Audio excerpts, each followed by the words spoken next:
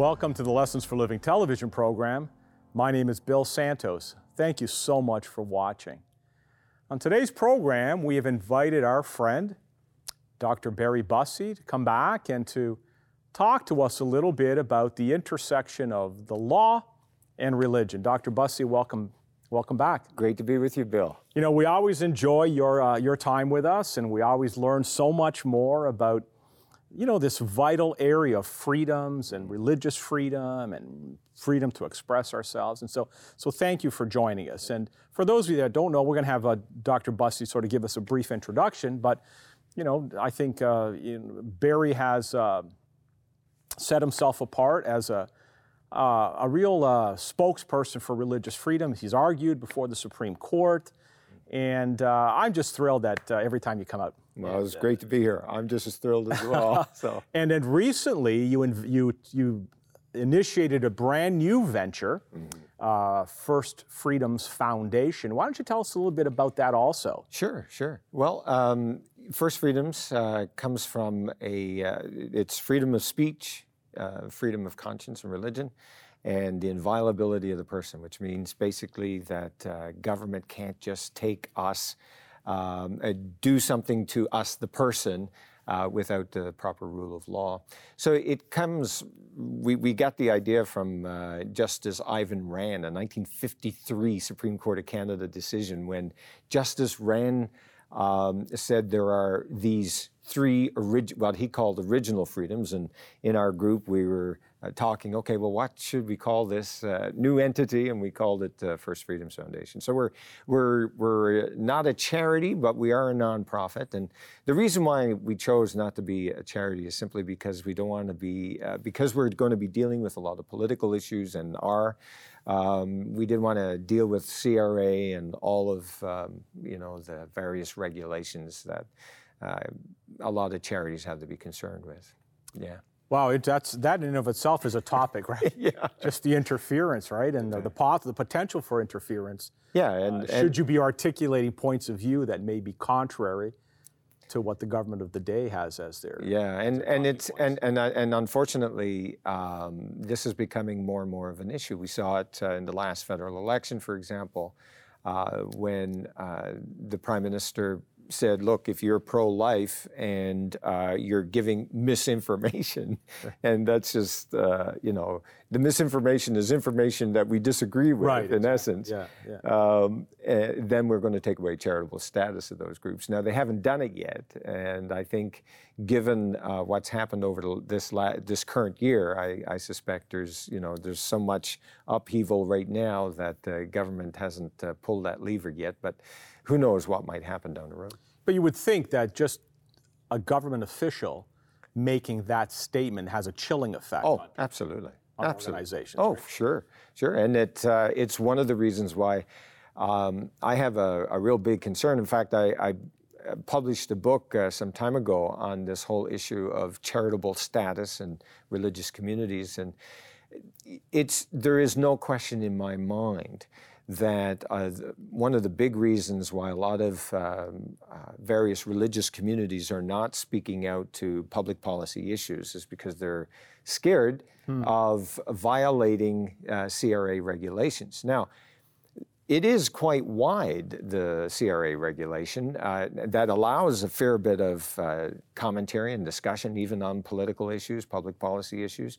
But when you have the Prime Minister make statements like that, then you know full well that it's having a chilling effect across the board, and which is unfortunate because we need to have as many voices as possible in the public square, and we're not having a whole lot of that because people are just mindful of it, and I'm not taking away from our general understanding of separation of church and state and all that kind of thing, but it's just that when you're dealing with issues that the community has to deal with, even the whole idea in the last couple of years with closing down churches, during the mandates and all the rest, and that was something that a lot of people would have expected even more churches. And, there were some churches that were kind of pushing the envelope on that. But a lot of churches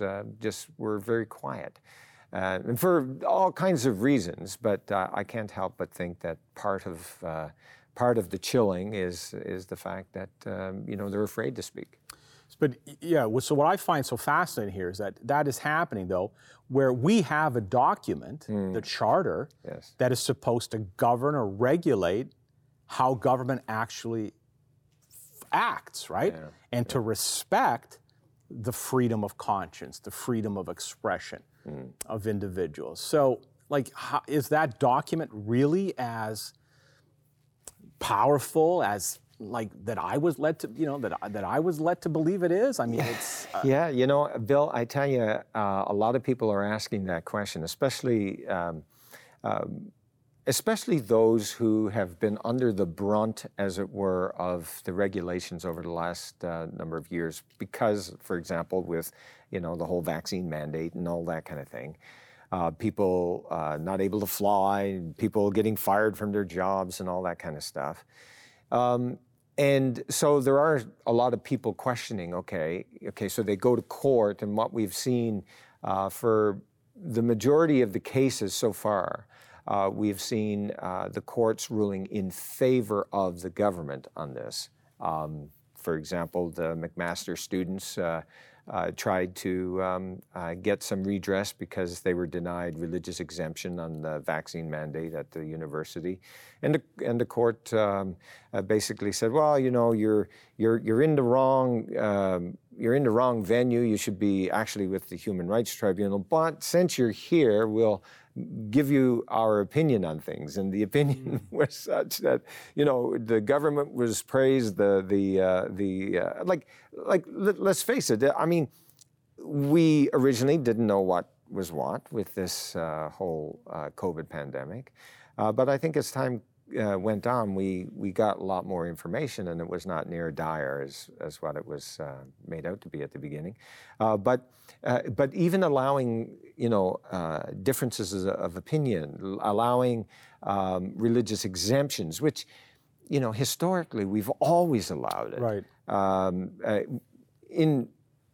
In a big way, we've always accommodated religion, but and so for those students, for religious exemption, one would have thought it would have been, if you're shown that you're sincere in your belief and all the rest, and it would be accommodated. But that's not how it went. We saw, for example,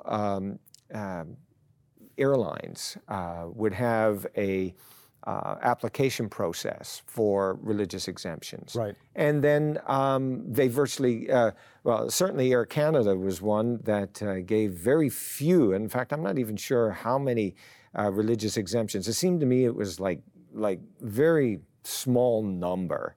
Whereas on the medical side, they gave exemptions no problem. Well, in comparison with the medical. And then with the recent court cases that have been going on right now with the Peckford case, the Bernier case, that JCCF, which is the Justice Center for Constitutional Freedom, right, doing great work across the country in looking after the legal fees and hiring lawyers to do these cases. And what we found out in the material that was filed at the federal court is that Air Canada from the get-go did not want to give any religious exemption, and even was counseling with the government lawyers as to how they could not give religious exemption. And that is, that's very strange. And so a lot of people say, okay, well, what about the charter, right? How come the charter hasn't been protected? Well, here's the thing. In order to get the charter to actually protect us, we have to take the matter to court. Okay. And so we have to go to court, and we have to, present the arguments and all the rest. But what's been happening is that over the last, certainly the last 10, 15 years, the Supreme Court of Canada has been making decisions that have been consistently giving support of government to carry out its regulations and the law and all the rest. But it's government actors. And so, for example, when the government passes a law in this country, it usually makes the law very broad. Okay. All right, so you can, it might be designed for a gnat, but they design it for an elephant. I mean, it's like really broad.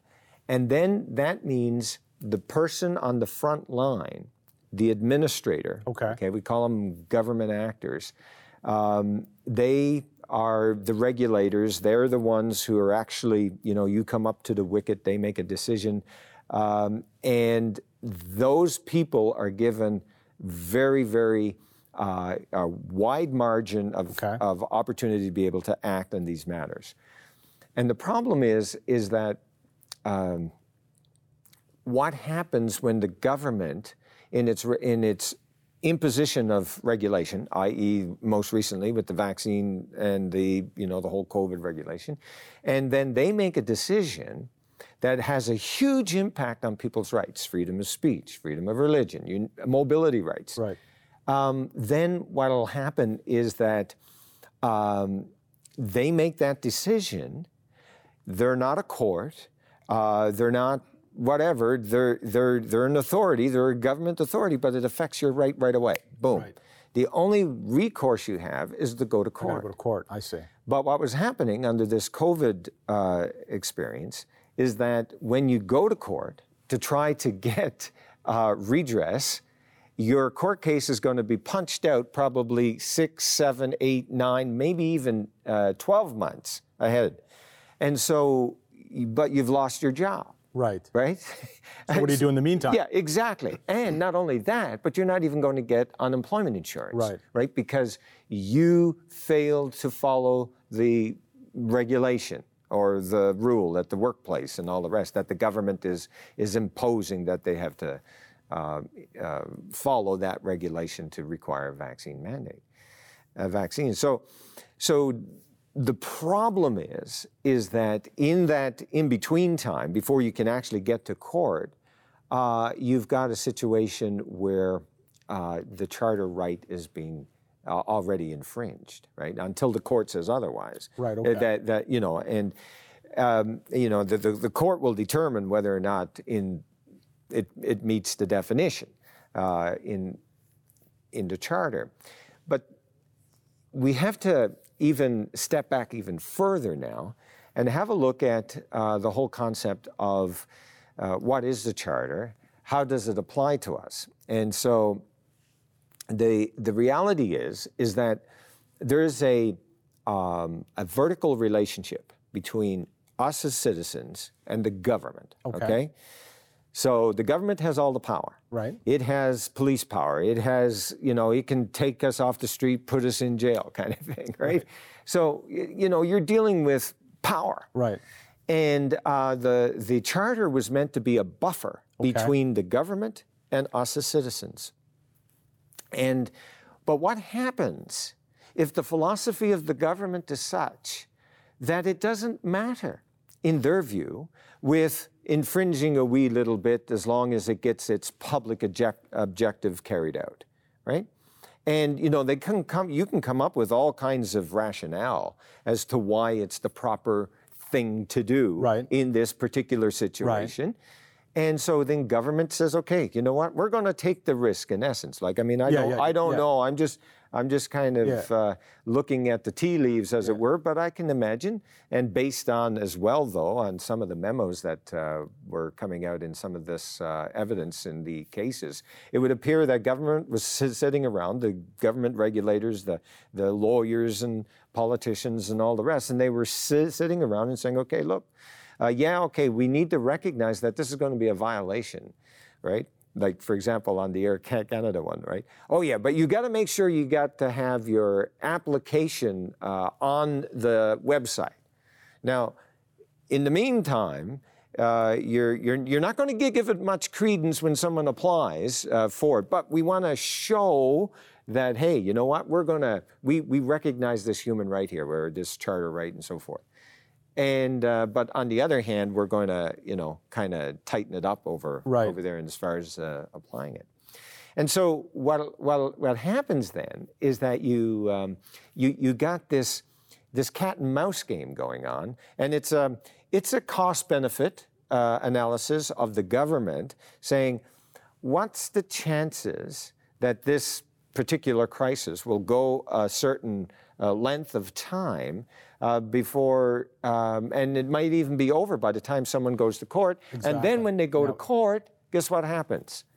With the Peckford and the Bernier case, so the case, the hearing is now towards the end of October, but back in June, you remember that the government relaxed its vaccine mandate requirements for travel, right? Which is what that case was about.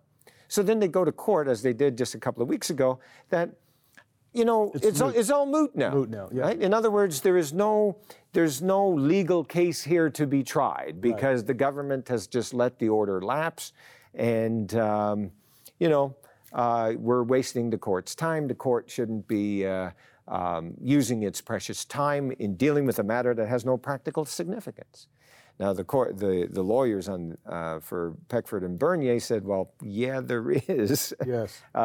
Practical significance. And one of the things that the government has made very clear, it has suspended, in other words... Not eliminated, right? Yeah, they're not, like, they can, the way the regulation is set up, is that they can have the minister just make a decision on the spot, and then boom, it has the force of law.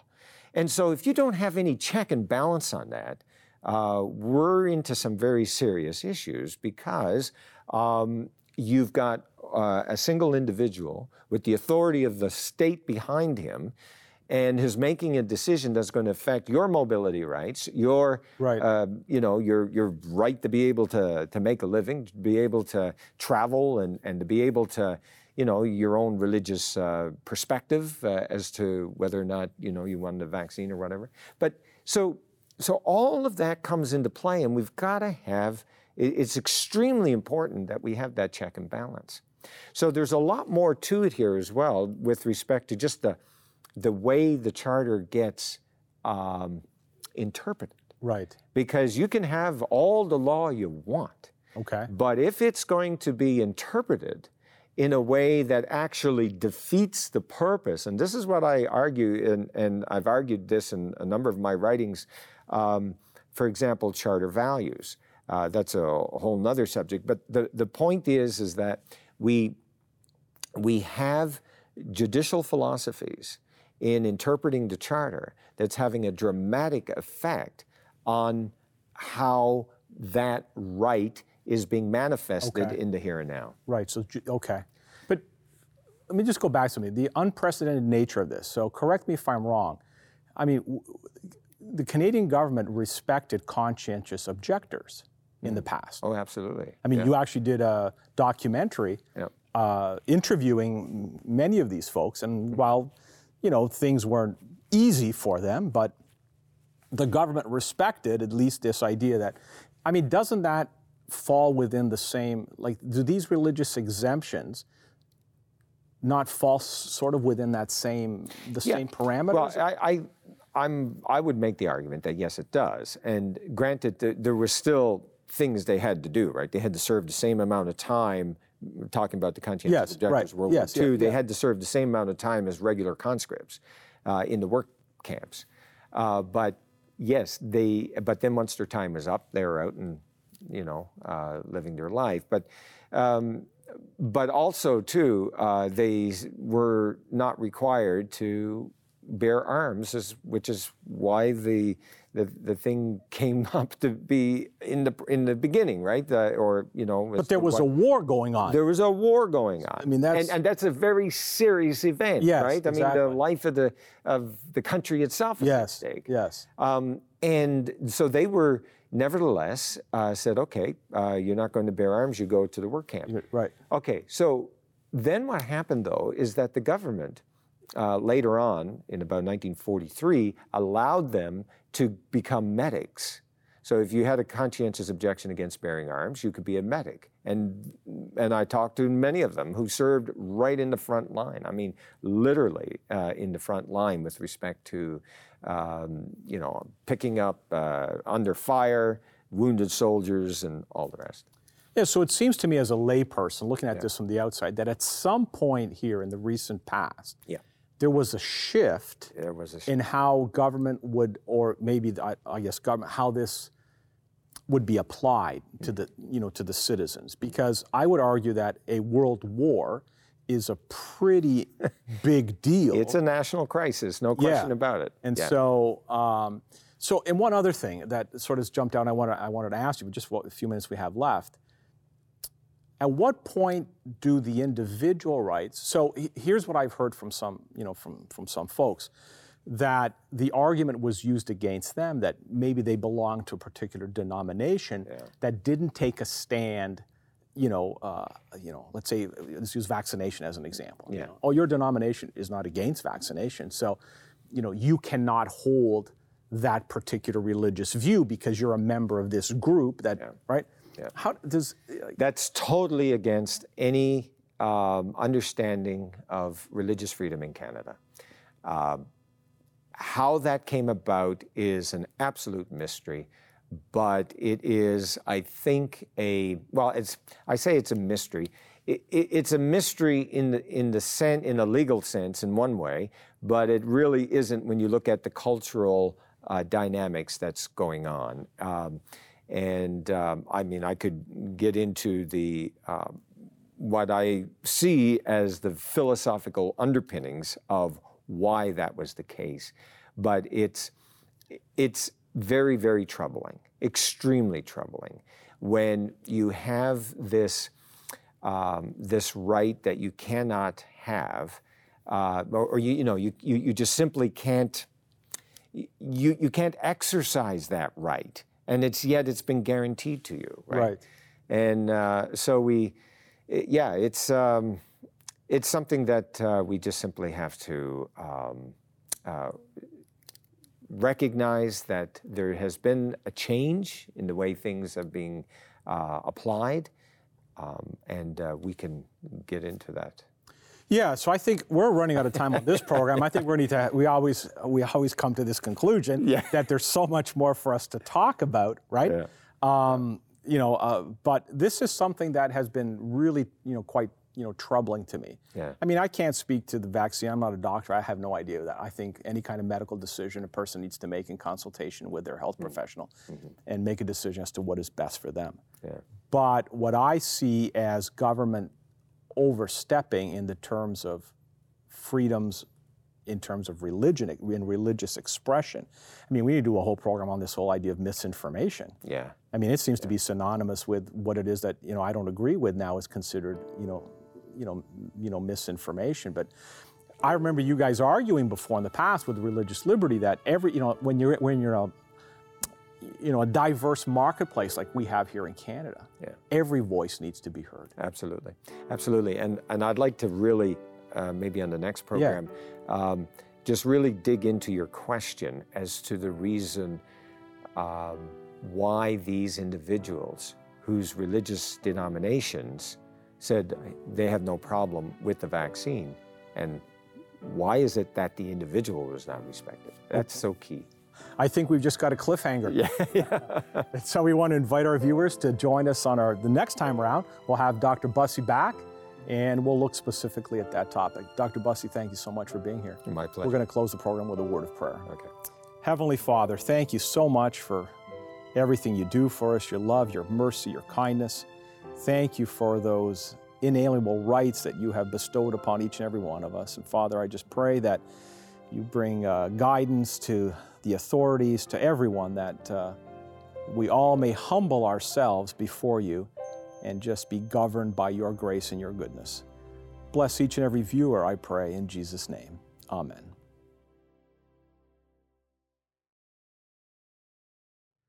Well, we've come to that moment in our program where we have our special offer. On each program, we like to offer you a resource just to help you in this spiritual journey that we're all on together. And we have a classic here. I consider this a classic. It's a book. It's called The Great Hope.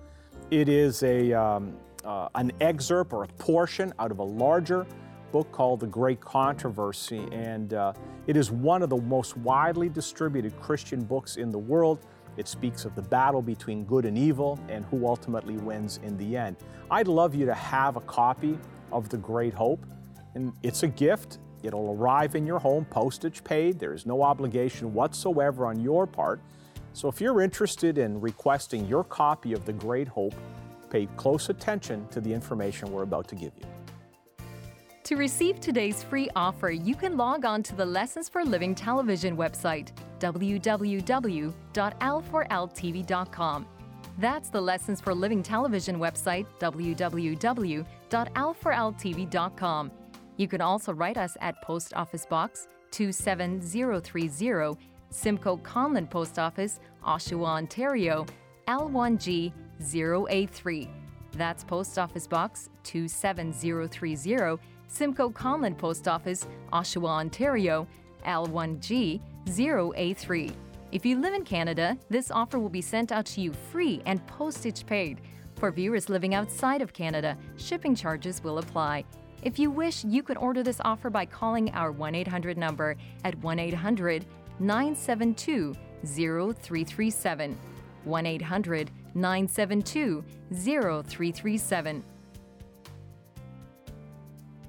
Well, we've come to the end of another Lessons for Living television program.